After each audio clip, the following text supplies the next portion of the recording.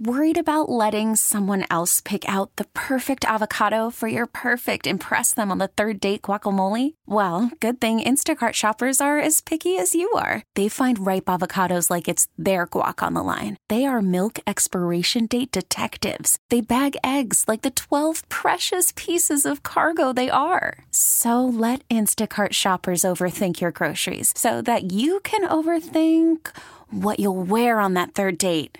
Download the Instacart app to get free delivery on your first 3 orders while supplies last. Minimum $10 per order. Additional terms apply. This episode is brought to you by Progressive Insurance. Whether you love true crime or comedy, celebrity interviews or news, you call the shots on what's in your podcast queue. And guess what?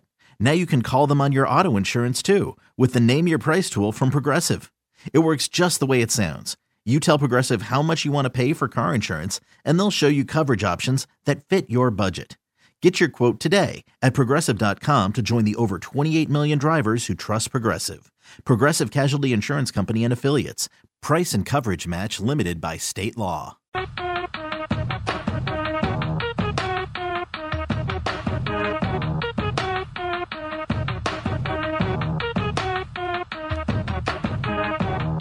Now, back to Overtime with Sterling Bennett, Alan Stiles, and Marc Grandi on 95.7 The Game. Welcome back. Overtime continues here on 95.7 The Game. It's Marc Grandi and Evan Giddings with you today in for Sterling and Alan. The 49ers fall to the Cleveland Browns today on the road in Cleveland, 19-17. And as we've been discussing for the last hour and a half, plenty of blame to go around for the 49ers. Brock Purdy, very arguably, his worst game, his worst day as a professional, 12 for 27, 125, 1 touchdown, 1 interception. First interception. First interception of the season, first interception, regular or postseason, since Week 16 against the Las Vegas Raiders of last regular season. I believe that was New Year's Day, or was it New Year's Eve? One of the two. I can't remember if it was New Year's Day or New Year's Eve. Somewhere around 2023. It was right when the calendar turned, either just before or just after. Yeah, Gregorian. I think it was New Year's Day. We'll have to go and double check. But first interception in a really long time for Brock Purdy. Christian McCaffrey, only 43 yards on the ground, did have a touchdown that was technically through the air, although it was more like a run than a catch. And the defense, while they were good, they forced 2 interceptions, 2 turnovers. Both were interceptions. They set up the 49ers offense with goal to go after an interception in the fourth quarter. The only reason the Niners scored points in the second half. They lost to a third-string quarterback, P.J. Walker, getting his first action of the season. He wasn't good by any stretch. 18 for 34, 192, no touchdowns, and 2 interceptions. So offensively, defensively, you could poke holes in both. And then the special teams, Jake Moody missed 2 kicks, including what would have been the game winner from 41 yards out. And to our last caller, I think it was Joe in San Jose, wanting us to talk about Jake Moody and blaming this game on Jake Moody. Certainly, he deserves at least a share of the blame. That, though, is not who Fred Warner, speaking after the game, is blaming this loss on. He's a young player, man. He's a rookie, and he's going to have so many other opportunities to help us win games. Like I said, I would never put that on him to say that, that we lost this game because of him. I always look to myself first to see what I could have did better, and defensively as a group. When we give up over 300 yards offense, like I said, that's hard to win in this league. Yeah, Fred's right. Well, I would kind of rebuke that. I mean, 34 rushes, 160 yards on the ground, almost 5 a pop for the Browns. In a game where you are not fearing their passing attack, the Browns got chunk after chunk after chunk on the ground. I was surprised they were able to move the ball on the ground as well as they did today. No, I agree. The run defense was not very good today, but giving up over 300 yards, they've done that twice this season. I mean, they did it to the Rams, which was a relatively the closest game up until today. They also did it against the Cardinals. I think the standards are a little different for this game because it is a third-string quarterback in P.J. Walker. It is, but also if you're looking at, Josh Dobbs, Stafford is understandable. Look, all I'm saying is that I don't think the defense performed as poorly as the presidential Fred Warner's trying to make it out to be, to deflect blame from where it should go, which is to the offense, as he should along do with as the head a team coach. Captain Yeah, as well. absolutely. And also to be fair, Fred Warner didn't play that bad today. I mean, he had a pretty good game. Almost had a pick six. Especially in the first half, he was very good.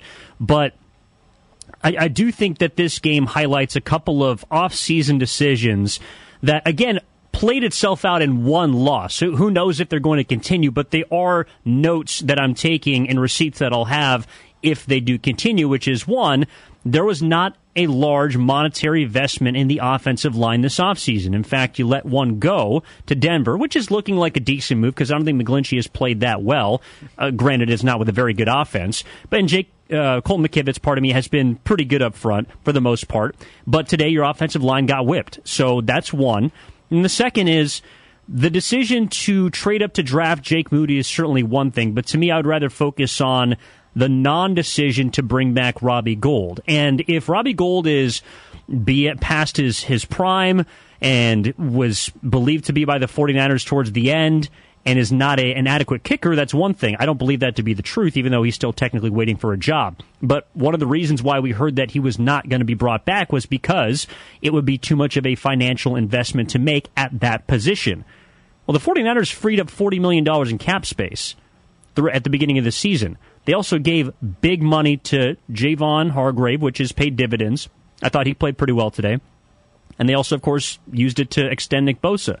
So, to me, rather than focusing on the kid and Jake Moody, who's going to be the dog for this game because he missed the last kick to potentially win it, I do wonder why there was a lack of urgency to re-sign a kicker that has not missed in the postseason when apparently you did have the money to go do it. So I think those two offseason decisions, to me, kind of played out today and were a reason why they lost. It was kind of sold, it seemed like, from the comments John Lynch and Kyle Shanahan made. It was sold as a financial decision. You're right. It was an area and a way for the 49ers to save some money. And I think maybe what makes this a little more difficult is the draft happens all the way back in April, and you don't have the ability to restructure all these contracts. Like, things have to take place in a certain order, and you have to make a decision whether or not you want to draft this guy well before you have the ability to then free up roster space later on. So maybe that played into it, and the Niners maybe also had if Jake Moody is available at X pick, you know what? We're going to take him there no matter what. But maybe he doesn't fall to them at that point. They don't find a partner to trade up with to take him. And then at that point, they say, you know what? Okay, we wanted him. We feel like he's the best guy. He's worth it. But if we don't get him, we'll bite the bullet and we'll give Robbie the money. I don't think it's as black and white as maybe a lot of people are making it out to be, but I agree with you, and we said it off the very top, both for the offensive line, which is a good point, not only monetarily, they didn't draft a single offensive lineman this year either, but also for the kicker, if this doesn't work out, you can talk about the players, you can blame the players, but Kyle Shanahan and John Lynch would deserve the lion's share of the blame for those positions failing because it was clearly an area to address. And again, with the draft of Moody, you addressed it, but if it doesn't work out and the offensive line doesn't work out, which you did not address at all, that's going to come back to bite them. If it does not perform well, if it does not work out, they're going to face a lot of criticism for those two decisions. Well, and that's why if I had to place a large amount of blame on anyone for this game, if you're kind of cutting the pie of who to throw blame at for a loss, who gets the biggest slice? Kyle Shanahan. I think I agree. And I think that they also show, we're talking about money, like Kyle Shanahan and John Lynch got large extensions before the season. It was reported 3 weeks in or whatever it was, or 2 weeks in, but they got a big contract. And so if I'm going to place blame at someone's doorstep, it's going to be the guy that's responsible for most of those decisions. And I don't think Shanahan, along with Lynch, did enough to this offensive line. That showed up today. Will it continue in the future? Who knows? Because I think Kyle Shanahan has also done a really good job, and why I gave him a lot of credit, or will give him a lot of credit, for the first 5 weeks of hiding the fact that they didn't invest both either in the draft or in free agency into the offensive line. I think he did a really good job at hiding some of those mistakes or non-actions, and I think that Brock Purdy, he maximized his potential in the first 5 weeks, but today, for the reasons that had to do with the weather, that had to do with injuries, what had to do with crappy officiating, what had to do with maybe the fact the Browns were coming off, with a rest advantage after the bye. The 49ers had an emotional win. This did feel like a trap game to some. All of those factors combined led to a 2-point loss. So if we're going to blame someone for a loss, I think it's got to be Kyle Shanahan, because we've also applauded him along with all the pieces that he has maximized thus far the first 5 weeks. Yeah, I agree. Well said. I'm curious what you all think. Give us a call. Again, not at the normal number, a unique number here today for Overtime on 95.7 The Game. If you want to weigh in on the air, dial 415-986-4186. Again, 415-986-4186. We're playing the blame game for just a moment here on Overtime on 95.7 The Game. It's Grandi and Evan with you. Who do you think deserves most of the blame for this 19-17 loss for the Cleveland Browns, or for the Niners against the Cleveland Browns? Both Evan and I agree, at least for today, it should be Kyle Shanahan. Up next is Mitch in New Jersey. Mitch, who do you feel deserves most of the blame for today's Niners loss? How's it going, guys? What's up, Mitch? That kicker made the kick. We'd be talking, we would be sugarcoating the offense played there. I kind of blame Purdy. Just like Caleb Williams had the worst game of his career, especially for USC, and I still think he wins the Heisman. I got to say Purdy. I mean, it was his first bad game. If he has a lot of these, then we'd be asking for Sam Donald to this guy, because he got so many weapons. And the defensive line was ready, played pretty good. I was hoping they not knock him out physically, but I wanted to see DTR. I thought the 49ers defense, the front seven, would take care of business, but I didn't realize that Cleveland had such a great defense, and they just played a little better. Yeah, Mitch. I mean, Cleveland, their defense is legit. I mean, they come from the AFC North, and that is, the AFC North, and that is an incredible. I mean, it's the Steelers, it's the Bengals, it's the Ravens, and it's the Browns. You're not getting out of that. You're not competitive in that division without an elite defense, and Cleveland certainly has that. Myles Garrett is one of the best defenders in the league, and they have gotten better at other levels of their defense as well. They're 3-2, and they've had relatively bad quarterback play, even when it's been Deshaun Watson. And now in 2 of their 5 games, they haven't had Deshaun Watson. They've turned it over to a late-round rookie in DTR, and now, an XFL star in PJ Walker, and they're 3-2. That's how good this defense is. So, Mitch, I get the blame for Brock Purdy. He was clearly nowhere near how good he normally is, and he missed a handful of throws. We talked earlier, the throw to Christian McCaffrey, which probably would have went for a long touchdown if he puts it on him. He overthrew him. There were a number of other misses, but there was just so much else that went wrong. I don't feel comfortable putting the majority of the blame on Brock Purdy. This was team-wide, really on all aspects for the 49ers, and that's how this works when you're nearly a 10-point favorite. Vegas thinks you're going to win by 2 scores, and you lose. Usually it's not going to be just one guy that sinks you. Well, I do hear Mitch. I mean, Brock Purdy had a chance to kind of pull the 49ers out, but I think that's a tough spot for a guy that's as young as he is, that is as relatively inexperienced as he is. But if behind Kyle Shanahan, if we're talking about placing the blame, I think Brock Purdy is up there, because he had his worst football game as a professional. Now, I don't think he's going to have very many more of those, because he's not going to face a defense like the Cleveland Browns every single week on the road, in the rain, with injuries to his 2 All-Pros. I don't think those things are going to happen all that often to kind of extract that out of Brock Purdy. But that's why I also mentioned in the last segment, Mark, the fact that I do think this is a valuable game for Brock Purdy. I don't think it's valuable for the 49ers because they lost. And if the Philadelphia Eagles win later on today, then the 49ers are looking up at them as the team they have to catch for home field advantage in the playoffs. But for Brock Purdy, this is the first time we've seen him fail. This is the first time we've seen him be tied directly to the correlation of the result of a football game that involved the 49ers losing. And so this is something that we have not seen before from Brock Purdy.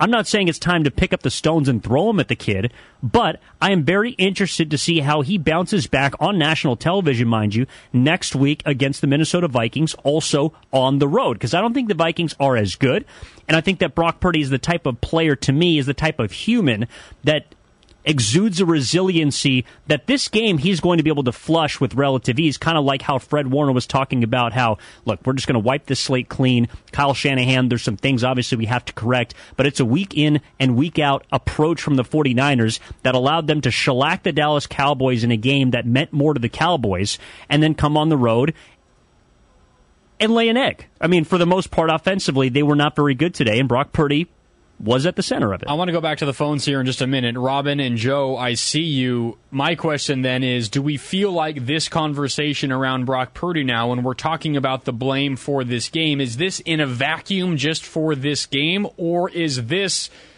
argued through the prism of the incredibly high expectations we had for him and the conversations that were surrounding him through 5 weeks? I mean, this was legitimately the MVP frontrunner. Whether you hate talking about that, you think it's a made-up thing, no, he was legitimately, it's early, but through 5 weeks, odds on the favorite to win MVP. Is this conversation around Brock Purdy changed? Does it change? Is it impacted based on what we saw from him through 5 weeks? Were we discussing him in an unfair light? Is it too early to tell? Or just simply put this game and this game alone, he was bad? I would put this game and this game alone. And look, this is a Cleveland Browns defense that was very good today, but has made good quarterbacks look terrible. Week one, Joe Burrow at home, I believe, was 14 of 31 for 82 yards against this defense. Brock Purdy had a better day than that. That doesn't mean it was good. Like, you can call a spade a spade. Like, Brock Purdy was not good today. Joe Burrow was also not good in week one when they got absolutely ran out of the building and they scored 3 points. So I'm reserving judgment at, if we're talking about the totality of Brock Purdy, but that also doesn't mean I can't say he was bad today. Yeah, I agree. But to be fair, though, on that final drive, he did put them in a position to win. But I would be talking the same way about him if they had won the game as if they had lost. Yes. Like, I don't think Brock Purdy was particularly good, but he gave his team a chance to win at the end, which is all you can control at that point in the football game. I agree with you. We've had a few callers who have said, if Moody just makes that field goal, we'd be talking about, they escaped with the... We'd still be talking, Brock Purdy, you were bad today. 14 for 27 and a pick. It was ugly. Is not good. How many? I mean, there were a number of throws. He would throw behind Deebo Samuel or Ayuk. Deebo Samuel missed a lot of the game behind Ayuk. There was one too far, wide and high and wide to the right. Jawan Jennings, a couple that were wayward to him.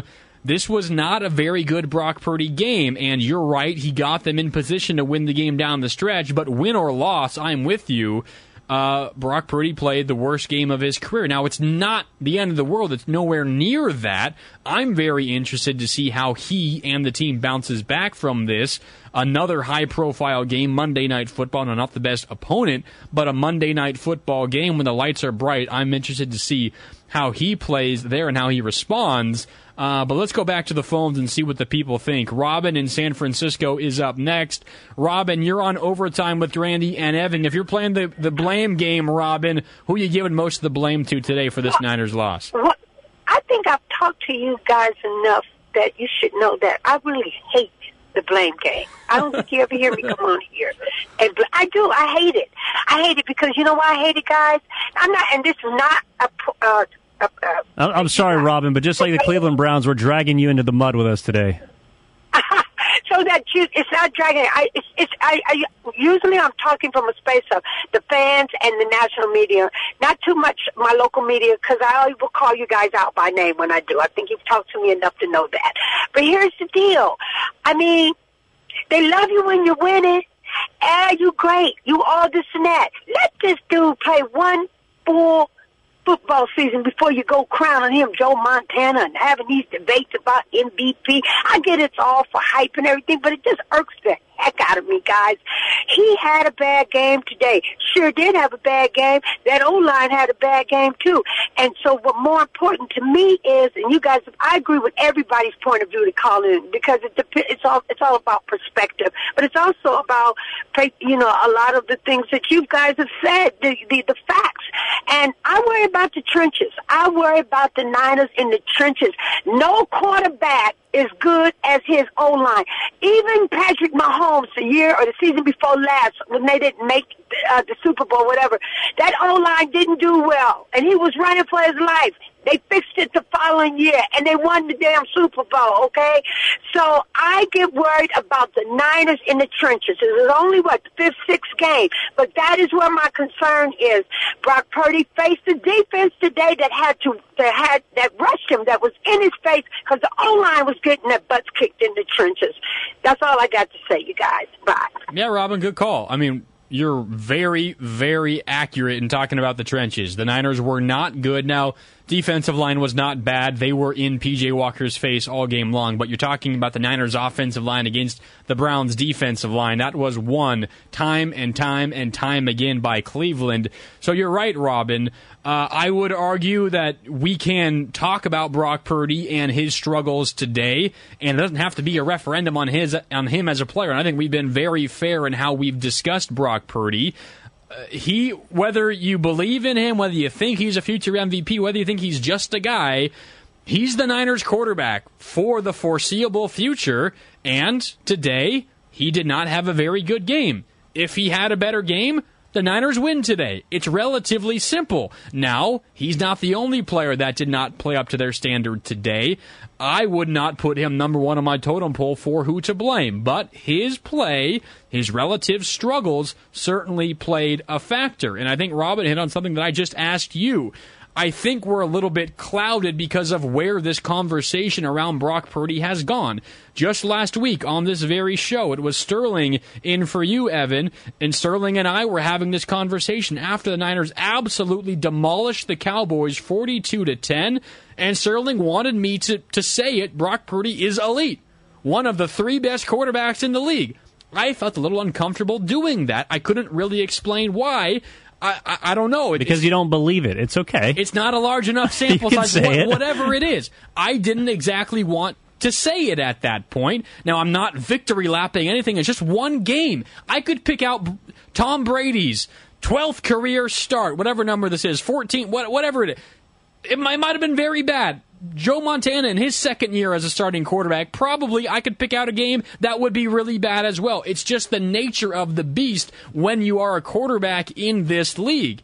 But Evan, all I'm saying, and I think you agree, and I think most Niner fans agree, he wasn't very good today. If he was better, the Niners win. Now, it doesn't mean I'm not believing in him moving forward, but the facts are the facts. He wasn't very good today. Well, and I think the most important part of it is because we've seen him be great. Now what the ceiling is, or what it could be. Today was the first game, and granted, it came against the number one defense in football by just about every single metric. But this was the first time that I saw Brock Purdy let the literal, but also proverbial pressure get to him. We saw him miss some throws under pressure that we've seen him make. For example, against the New York Giants, when they blitzed the hell out of him, like 90% of the time, he was amazing. He diced them up. And the talent between the Giants and the Browns is a chasm. But the point is, we've seen Brock Purdy under duress when there is pressure deliver the football on time to where it needs to go. He did not do that for the majority of the game with any consistency. And so when I say that he was bad, it's because we've seen him be great, and we've seen him be consistently great. I don't know if I think Brock Purdy's a better quarterback than you do. To be frank, it doesn't quite matter to me. Mm-hmm. But I think that today was not an exposing of either the 49ers offense or Brock Purdy, but it's simply a reminder of what can happen when the totality of problems that the 49ers had to overcome with the weather, the injuries, the missed kicking game, the defense not being up to par, the offensive line being crappy, the running game being not very good. All of those things combined contributed to Brock Purdy being put in a position where he had to, more so than at any other point in his career, put the team on his back And I don't think that he, along with maybe even the other top 3 quarterbacks you may or may not have in front of him, could do it because, like I just said, Joe Burrow couldn't do it. We saw Kenny Pickett complete 50% of his passes against this defense. Ryan Tannehill looked like a bum against the Cleveland Browns. Like, they have made a lot of quarterbacks that are both good and bad look awful. So I don't think this is, just a game where you say Brock Purdy's this, Brock Purdy's that.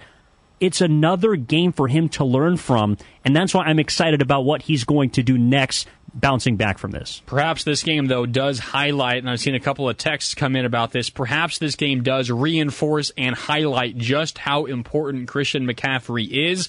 The offense wasn't great with him in it, but it certainly was better with him there, markedly better, specifically in the first half, than they were without Christian McCaffrey. We can get into that. Also, a lot more sound to get to. Shanahan, Bosa, Warner, Trent Williams, and Brock Purdy talked. We'll hear from the quarterback. We'll hear it from the horse's mouth himself. Brock Purdy on the other side as overtime continues. Worried about letting someone else pick out the perfect avocado for your perfect impress them on the third date guacamole? Well, good thing Instacart shoppers are as picky as you are. They find ripe avocados like it's their guac on the line. They are milk expiration date detectives. They bag eggs like the 12 precious pieces of cargo they are. So let Instacart shoppers overthink your groceries so that you can overthink what you'll wear on that third date. Download the Instacart app to get free delivery on your first 3 orders while supplies last. Minimum $10 per order. Additional terms apply. Okay, picture this. It's Friday afternoon when a thought hits you. I can waste another weekend doing the same old whatever, or I can conquer it.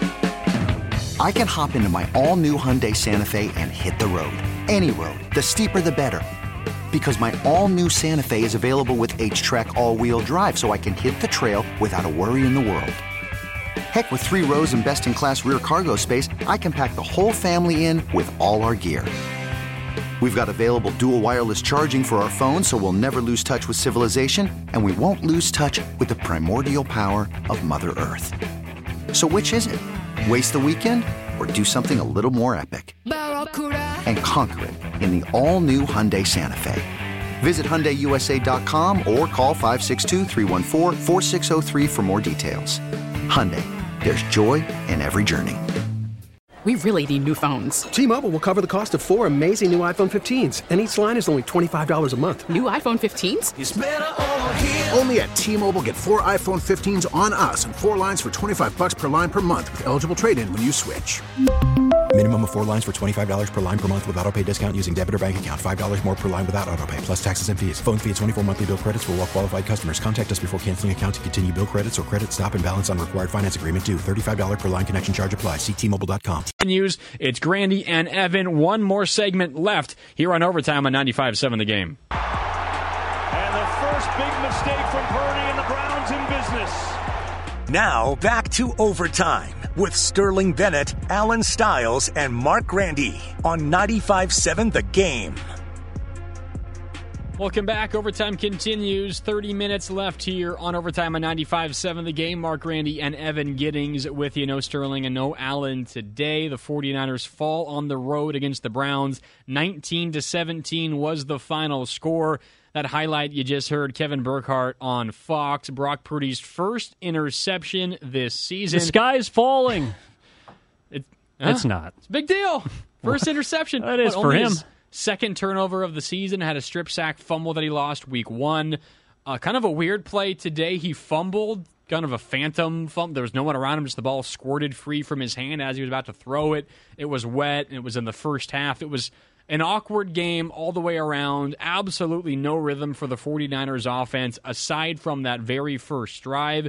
They've been incredible on first drives now. 6 games, a touchdown to begin games 5 times, a field goal the other time on those 6 drives, 38 points to open up games. They've been phenomenal there, but it did not continue the rest of the way.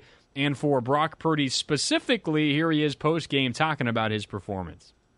Man, it's the NFL. You get opportunities. You got to take advantage of them. And so there was definitely some throws and opportunities that I feel like that were there for me, and I missed on them. And that, made us be behind the sticks, and then you have to get a third down, which is tough on the road here, man, and that's something that I got to learn from, man. So definitely going to be real about it, and we all got to, look ourselves in the mirror and see the flaws and stuff and get better from it, but it starts with me. So starts with me. That's what you want your QB1 to say, though, right? Yeah, I don't know if it's ironic or just kind of funny to me, but when you look at the list of quarterbacks that Brock Purdy has faced, and I expect him next week to bounce back and beat Kirk Cousins because, one, it's a primetime game, and also I just don't think he's that good.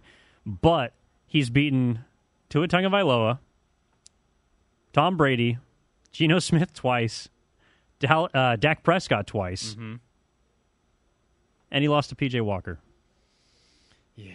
It's kind of like when Tom Brady and the Patriots, like their run, I think it was in, was it 18 or 19, like Brady's last season? Like the guy that ended the dynasty was Ryan Tannehill, the Tennessee Titans. Yeah, it's like, but again, that's the reminder of what can happen in the NFL if you do not show up and play your best football. The 49ers have been playing the best football of any team in the league, whether it's statistically, whether you just want to use the eye test. They were the most dominant team in football the first 5 weeks of the season, and for a multitude of reasons, they did not show all the way up to Cleveland this morning, and that's why they lost this football game. I think Kyle Shanahan, for me, is the head of the snake if you want to play the blame game. Brock Purdy was not very good. The defense could have been better. The offensive line got eviscerated by an amazing defensive line. And I think if you're taking anything away from this game, large picture, to me it is the 49ers are not... They're not the 1984 49ers that just breezed through the regular season. They're not going to be the 2007 Patriots that just waxed every team en route to a Super Bowl appearance, not losing until that point. Like, this is a team that still has some growing to do, and to be honest, that's a good thing that they can still get better from this point out, because I don't think even with the way that they were playing, that was a finished product. And so even if you're Shanahan, like there's a story about Chuck Daly and the Dream Team. Like they had a scrimmage against the college, All-Stars or whatever, and Chuck Daly essentially threw the practice because he wanted his guys, the Dream Team that we know as maybe the greatest collection of basketball talent of all time, to know what it was like to feel to be beaten. The 49ers now know what it's like to not have their best foot, to be beaten. Brock Purdy knows what it's like to miss receivers consistently, to throw an interception. He also knows what it's like to put your team in a position to win a football game when you have not played well. I think all of those things are valuable moving forward. Yeah, I agree with you. And I think something that we haven't talked about yet here post-game, I know you did with Lorenzo Neal on the kickoff show, there was a bit of a scuffle pregame, and I think you guys reacted the same way I would. Like, don't poke the bear. Like, if the Niners were potentially sleepwalking into an early kickoff, an Eastern time zone, a game where you're favored by 9.5, 10 points, depending on where you look, maybe you come in and you sleepwalk. Maybe you overlook a team playing their third-string quarterback, and maybe this is a potential trap game. But there was some jawing. Elijah Moore and Brandon Ayuk, and then Deebo Samuel came over and gave Elijah Moore a shove. Elijah Moore shoved back, and then Trent Williams, running out of the tunnel, comes lumbering down the sideline and decks him. In my mind, I was like, all right, buckle up, Cleveland. They're going to kick their ass today. You just woke this team up. But the exact opposite happened. Well, it's also interesting that the two guys that were most involved in the physical sense, Deebo Samuel and Trent Williams, both got hurt today. So who knows how much impact specifically Deebo Samuel might have been able to have on that game. I know Trent Williams, shortly after, there was a comment that leaked out of the locker room basically saying he's in a walking boot right now. He was playing hurt, but he didn't want Jalen Moore to have to go up against Myles Garrett because he's saying that's a Hall of Famer on the other side. If there's going to be someone that loses that matchup, it's going to be me. So I appreciate Trent Williams for that, at least being able to stick through that pain. But one thing also that I was thinking about, Mark, and I'm curious how you feel about it, because I know you are a big picture guy. I don't think there's enough of a sample size to extrapolate something for like Brock Purdy, but I do think that a lot of concerns we've heard both on the phones, text line, and throughout his tenure is Kyle Shanahan's play calling in tight situations. And we saw him on the second to last possession of the game not put the ball on the ground, not look like the plays that were being called for Brock Purdy had any sort of semblance of consistency. And for those 4 drives in the second half when they had negative 12 yards, they could not put anything together. It was a tight game. It was the first tight game of the year in which they played from behind, and we saw Shanahan come up a little bit short. Now, again, he makes the field goal. We might not be having this conversation. I think we still would, but we might not be having it to this extent. Do you make anything of the play calling of Kyle Shanahan in another tight game that didn't go his way? I think there's something there. I think it was Lori in Phoenix who called earlier today and said Shanahan has been spoiled, right? He has all these weapons, and it makes it very easy on him, and he's done a great job with those weapons. I mean, this offense has been nearly unstoppable for the first 5 weeks of the season. Today was an entirely different story. I think what we saw was the combination of all these factors that we've been talking about for the last 2+ hours. Great defense on the road, early start time, rain, windy, it was wet, it was awkward, and then you had a couple of injuries. And I think Kyle Shanahan, I don't know if wasn't prepared, but how do you make up for the loss of Deebo Samuel and then later Christian McCaffrey? Like, what can you do? You and I are on here screaming about, you got to get something quick hitting. Like, you can't let Brock Purdy roll out, and he's facing pressure, and he's running for his life every time he drops back. Well, the guys that you want to get the ball to on those quick hitters, generally speaking, Deebo Samuel and Christian McCaffrey. So I get the concern, and I understand it specifically because it has happened in the past. However, I would be much more concerned if the play calling was as frustrating as it was, difficult, awkward, not smooth, rough around the edges, if Deebo Samuel and Christian McCaffrey were out there, or at least one of them. But considering that your top two, your most versatile weapons, that kind of are those game breakers in awkward, tough situations, considering those two guys weren't out there, I am not sound the alarms worried about this, but it is, I think, an issue and something that Kyle Shanahan has to face where without those guys, it seemed like he was without an answer.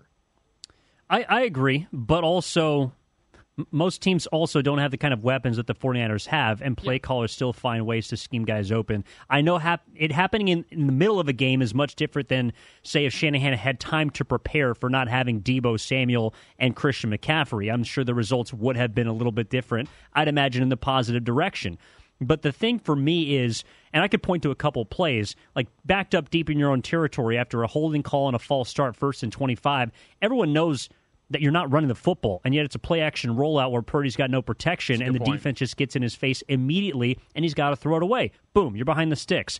Later on, I think it was even the very first play of the final drive, which Purdy pulled out, in part because there was a 3rd down holding call against Cleveland. First ball's dialed up deep down the sideline to Brandon Ayuk, and I'm thinking, why are we taking a shot first play? Like, get something for Purdy that's quick or a run. You have time. You have a timeout. I was a little confused throughout the entire second half as to what Kyle Shanahan was trying to employ as a play caller. The one thing that I'll say, which I have appreciated about Brock Purdy, is I do think that he and Shanahan are complementary to each other. Like, I think one of the big reasons why this offense has been elevated to the point where it's scoring 30 points damn near every single game is because Brock Purdy can mask some of the deficiencies of Kyle Shanahan, and I think Kyle Shanahan, in turn, can help Brock Purdy not do the things that he probably is not best at. Today, Kyle Shanahan needed Brock Purdy to bail him out, and I don't think Brock Purdy is at the point yet in his career, nor should he be, quite honestly, against that type of defense and that type of environment to bail out his head coach. So I don't think Shanahan had his best day, and I don't think his quarterback in his 11th regular season start was in a position to just basically make something out of nothing. Yeah, and I think that's kind of where this incredibly high standard we're suddenly holding him to comes into play. He shouldn't be held to that standard just yet, despite the fact that he has gone 5-0, and it's been incredible through 5 games, and he's the odds-on MVP favorite at this point. I think that's where those standards and the way that you're viewing him, the shades that you're viewing him through, come into play. Something that's important to note, you mentioned Trent Williams in the locker room in a walking boot right now. You mentioned he came back in the game. A couple of other injuries to key players that we're talking about. Deebo Samuel, shoulder x-rays negative on Deebo Samuel. That's the latest that we heard. And then Christian McCaffrey, an oblique. We don't have an update beyond what Kyle Shanahan said post-game, which is they don't know the severity of it just yet. But that's going to be obviously important for the 49ers as they try to rebound from this loss. Kyle Shanahan was asked after the game about losing a couple of his best players on offense. I mean, you always miss your real good players. I mean, Dre's one of the better players in this league. Oren's came in and done a real good job. I thought he had his best game last week, so I'll see when I get on the plane with the film, but definitely don't think that was the reason today.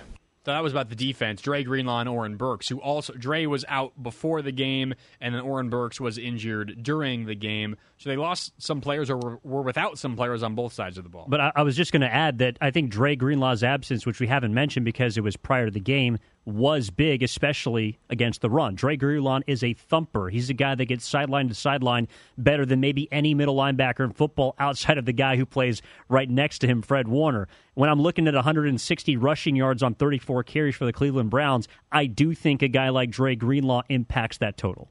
I agree. And his speed to get to the outside, I mean, how many times would, whether it was Jerome Ford, who had the better day offensively for the Cleveland Browns, you look at his numbers, he had 17 for 84, about 5 a pop, did not get in the end zone, had the run that set them up in field goal position to ultimately win the game in the fourth quarter. Kareem Hunt had a couple of big chunks as well, 12 for 47, also had a touchdown there, did Kareem Hunt. His speed to get to the edge and cut off those backs from getting that corner and then turning upfield, it's on display, and it's often why he's guilty of those late hits, those 15-yard... Yeah, they might have had an extra couple penalties today, but that's okay. Those 15-yard penalties, because he oftentimes is the guy tasked with tracking down the ball carrier on the edge, near the sideline, because he has the speed to get to those guys. Now, sometimes, again, he'll get there a split second too late and it's called for a penalty. But without him, maybe you are avoiding a penalty or two, you're right, but what you're also losing is someone who is able to cut off that ball carrier before they can get upfield. So I'm with you. That loss, hugely important for the 49ers, and it definitely factored into this one. I mean, without the run game, if Dre Greenlaw was playing and was able to limit what Cleveland did offensively on the ground, maybe this game would have looked a little bit more like we were expecting. Cleveland struggling to get into double digits offensively, because that was how they did nearly all of their damage offensively was on the ground, aside from a couple of deep ball shots to Amari Cooper, who's a legit wide receiver one in this league. Aside from that, it was all on the ground for Cleveland, and maybe Greenlaw being in the game and being able to play 4 quarters is enough to turn that off just a little bit. So I'm with you. We're almost 2 hours in, more than 2 hours into overtime. We haven't mentioned him yet. We probably should have, because that absence, I think, played a huge role in this one.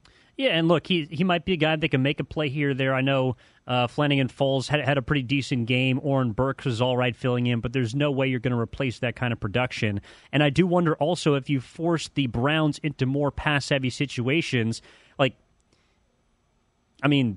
P.J. Walker threw it 34 times, but of the 70 offensive plays, the majority of those were going on the ground. Looking up and down the stat sheet, the 49ers got them off the field. They were 3 of 13 on third down. I know the Browns had the 1 fourth down conversion, but they only allowed Cleveland into the red zone twice, and they got 1 score out of it. So, I think the defense overall did a decent job, but to me, with just how non-complimentary the offense was, particularly in the third quarter, it was going to be difficult for them to stop Cleveland from, at least cracking through once or getting, a couple of scores here and there just because of how often they were on the field. We do not see this 49ers team not possess the ball more than their opponents or lesser than their opponents quite often. And today, it was Cleveland 33 to the 49ers 27. So they still had the ball a decent amount. Just imagine if they don't have a couple of those 3-and-outs, if they make something of those 4 drives out of the second half, this is a very different football game. And so the margin for error is so fine at this point. To me, the 49ers had... I said it with Lowe on the kickoff show. They had 17 different ways to win this football game, and the Browns found the one way they could, especially if they didn't win the turnover battle, which I think is the first time that's happened since 2020 for the Niners. What was it? Doctor Strange in Avengers Endgame? There's one way. There's one reality. But he can't tell you, otherwise it's not going to happen. One reality in which they defeat Thanos. And in this case, the Cleveland Browns are the did Avengers. Play the role of Doctor Strange today? Who? Jim Schwartz. Jim Schwartz. Looking at him on the sideline, the guy was grinning ear to ear. He's kind of got the slick comb over, cleanly shaven, and he's just sitting there, arms crossed, looking across at Kyle Shanahan saying, dude, I got your number. He's got the Shanahan kryptonite. 9-1, and he's only allowed 20 points to a Shanahan-led offense one time. That also includes, because I know that much is made about Shanahan before he was the Niners. It's like he did have some bad teams with the Texans and the Browns. A little misleading. But he did beat him, I believe, when he had the 2016 Falcons that scored like 34 points a game. Jim Schwartz, he's got the answers. Someone better make some calls. Don't want to see them in the Super Bowl, am I right? Yeah, you think an AFC team's going to go scoop up not only Jim Schwartz, but P.J. Walker is undefeated against Shanahan? P.J. Walker is the foil to Brock Purdy, and Jim Schwartz, the same for Shanahan. We all have our kryptonite, Mark. And maybe the 49ers... Brock Purdy's is P.J. Walker. The 49ers have found theirs. I don't think so. I mean, 19-17, it was a bad day. 5-1, the Niners are. They're still, if not the best, one of the best teams in the NFL. One of their leaders, Trent Williams, who was banged up in and out of the lineup, eventually stayed in and played the rest of the game, but currently wearing a walking boot. This was what he said after the game, the 49ers kind of playing into the Browns' hands. One of the better defenses in the league.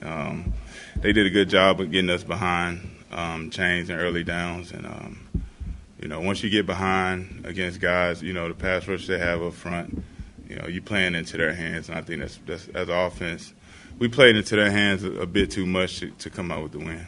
Yeah, Trent's right. I mean, it's what we talked about early on. It was the early downs that just put this Niner team behind the sticks, and then you're getting into 3rd and 8, 3rd and 9, even up to 3rd and 12 situations time and time again in the second half. Without Christian McCaffrey, without Deebo Samuel, you're going to have a really rough go of things against an elite defense on the road in wet and windy conditions. Not a lot of rain in the second half, but surely that field was still slick and the football was still a little bit wet. Brock Purdy had a hard time gripping the ball at times. He threw one interception. A number of other passes were wayward. One kind of slipped out of his hand and went for an incompletion. Another slipped out of his hand as he was kind of cocking the ball back to throw it. Went for a fumble. He recovered it. But it was just an awkward stop-and-go, haphazard game for the 49ers offense, and they ultimately fall to the Cleveland Browns. I know we kind of joke, say the sky is falling, this is a big deal. I mean, we knew the Niners weren't going undefeated, right? Maybe we got ahead of ourselves talking about the Brock Purdy MVP campaign. I know there were some conversations out there like, wow, well, on the schedule, that's a W, that's a W, that's like, how far out can we get this to go all the way until the Eagles? A loss was, they weren't going undefeated. They weren't going to get to the Eagles game undefeated. This is what happens in the NFL. So I'm out on the sky is falling takes. I don't think that at all. I just wasn't expecting it to be this game playing against a third-string quarterback. No, but if you tell me that Deshaun Watson was playing in this game for the Browns, you might have believed that Cleveland had a chance. Yeah, and I think that points to how good the defense was. Like, for example, let me read you the down and distances for Brock Purdy to begin the second half. Specifically on 3rd down. And you tell me how many quarterbacks are going to be able to pull rabbits out of their hat as consistently, well, not as consistently as Brock did it, but in general, like how many times they're going to. All right, so 1st down. I'm looking at the 49ers here. 3rd and 10. There was that was the interception, so that one was not great. I'm looking at 3rd and 19. Probably not going to do much with that. They probably ran the ball that time anyway. They probably did. 3rd and 20. They ran the ball there. And 3rd and 10. And finally, I'm going to go all the way down here, 3rd and 11. There was not a single of the first 5 drives for Brock Purdy. There was not a single 3rd down that was 3rd and single yardage. 3rd and less than 10. All of those plays are ones in which you're expecting a second-year quarterback to bail you out. And that's why I'm talking about my blame being placed at Kyle Shanahan's feet, because I believe that there are situations among those 5 drives in which you can do something to help your signal caller not have to stare down a down and distance in which the defense has nothing but pinning their ears back and manning press coverage on the outside against a team with 2 less all-pros than you're accustomed to. I think that Brock Purdy was in an unfair position today. That doesn't mean he's escaping criticism because he played poorly, but there were a lot of places in which I felt Kyle Shanahan could have made his job easier, and he didn't, and that's why he failed. Yeah, well said. All right, a few minutes left here on Overtime on 95.7 The Game. Something we always do at the very end of the show is hand out game balls. guys who we think performed their best and deserve a shout-out here at the end. A little awkward after a loss. It's been, all sunny skies and rainbows through the first 5 weeks. Easy decisions for the most part. This one, I'll allow you to go anywhere you want, Evan. You could even pick a Brown if you really want to. I was going to say, am I allowed to not pick a 49er? To give a game ball out to. I think there's a couple of Niners that deserve shout-outs. We can do it. I'll go first. I will pick a Cleveland Brown. I'm going to go Amari Cooper. 4 catches, 108 yards. He mossed Mooney Ward. Without those catches, he also had a 58-yard completion. Without those, this Browns offense is 100% one-dimensional, and they do not win this game. So my game ball goes to Amari Cooper. He was very good despite only 4 touches today. Well, I'll start first with the 49ers, and this is more just to give these guys credit because I think that they played their asses off today in tough spots. Jordan Mason is one of them. I thought he ran extremely hard in the few opportunities that he was given, and he kind of had to earn and did earn, I think, the official RB2 title with the way that Elijah Mitchell played. So Jordan Mason would be one. And the second would be the newest guy on the roster, Randy Gregory. You picked mine too. Yeah, I'm sorry. Yeah, he had a big sack and a big spot, by the way, and I thought that he played well in his few opportunities also. On the Browns side, I think it's got to be kind of a dual game ball, but Jerome Ford and Kareem Hunt, I think they set the tone in the run game. And then an honorary one to P.J. Walker. I know that he didn't play well, but anytime that a backup quarterback has to come into a game against a vaunted team like the 49ers and made enough plays to win the game, I think you got to give credit where credit is due. Yeah, I'm with you. Those are good calls. Jerome Ford, 17 for 84. Kareem Hunt, 12 for 47. So between the two of them, they were well over 100 yards, close to, 140 yards on the ground between those two. The Niners still have not allowed an opposing running back to get 100 yards on the ground in a single game all the way back to Week 9, 2021. That's now 33 consecutive games. But the dual-headed threat, the dual-headed monster of Jerome Ford and Kareem Hunt, again, they combine for plenty, 84 and 47. That's even without Nick Chubb, who's out for the year with a gnarly knee injury from a few weeks ago. So that rushing attack was really good for the Cleveland Browns. Miles, quickly, one more. Yeah, go ahead. Grant Delpit, game ball for the fact that he said earlier in the week, this is the spot that you want to play the 49ers. Right. And he was right. He was good. McLeod had 7 tackles. Owosu Koromora, the linebacker, had 5 really tackles and 3 tackles for loss. He had a sack. Myles Garrett did not have a sack but had a QB hit. He was always fearsome up the middle like he always is. A good day for the Cleveland defense. The 49ers offense, though, no answers today in Cleveland, and they fall 19-17 is the final score. The 49ers now 5-1. All right, that'll do it for overtime today here on 95.7 The Game. We're not done, though, for local programming today on 95.7 The Game. The Warriors in the preseason taking on the Sacramento Kings in Sacramento, a rematch from last year's playoffs. It is a 6:30 tip right here on 95.7 The Game. And then, of course, you're going to want to be locked in all day tomorrow. Spadoni with the pregame show beginning at 5 in the morning. Bonte and Shasky on the morning roast from 6 to 10. Steiny and Goo 10 to 2. Willard and Dibbs to close up the day from 2 to 6 on a Monster Monday after the first 49ers loss of the season. You are not going to want to miss all of the reaction from the guys tomorrow. Should be fun despite the loss for the 49ers today. One more time, 19-17, Cleveland comes out on top, and that'll do it for overtime here today. For Craig Valentino behind the glass, for Evan Giddings, my name is Marc Grandi. Thanks so much for tuning in. Warriors basketball coming up in 2.5 hours here on 95.7 The Game. This episode is brought to you by Progressive Insurance. Whether you love true crime or comedy, celebrity interviews or news, you call the shots on what's in your podcast queue. And guess what? Now you can call them on your auto insurance too with the Name Your Price tool from Progressive. It works just the way it sounds. You tell Progressive how much you want to pay for car insurance, and they'll show you coverage options that fit your budget. Get your quote today at Progressive.com to join the over 28 million drivers who trust Progressive. Progressive Casualty Insurance Company and Affiliates. Price and coverage match limited by state law. Okay, picture this. It's Friday afternoon when a thought hits you. I can spend another weekend doing the same old whatever, or I can hop into my all-new Hyundai Santa Fe and hit the road. With available H-Track all-wheel drive and 3-row seating, my whole family can head deep into the wild. Conquer the weekend in the all-new Hyundai Santa Fe. Visit HyundaiUSA.com or call 562-314-4603 for more details. Hyundai, there's joy in every journey. We really need new phones. T-Mobile will cover the cost of 4 amazing new iPhone 15s, and each line is only $25 a month. New iPhone 15s? It's better over here. Only at T-Mobile, get 4 iPhone 15s on us and 4 lines for $25 per line per month with eligible trade-in when you switch. Minimum of 4 lines for $25 per line per month with autopay discount using debit or bank account. $5 more per line without autopay, plus taxes and fees. Phone fee at 24 monthly bill credits for well-qualified customers. Contact us before canceling account to continue bill credits or credit stop and balance on required finance agreement due. $35 per line connection charge applies. See T-Mobile.com.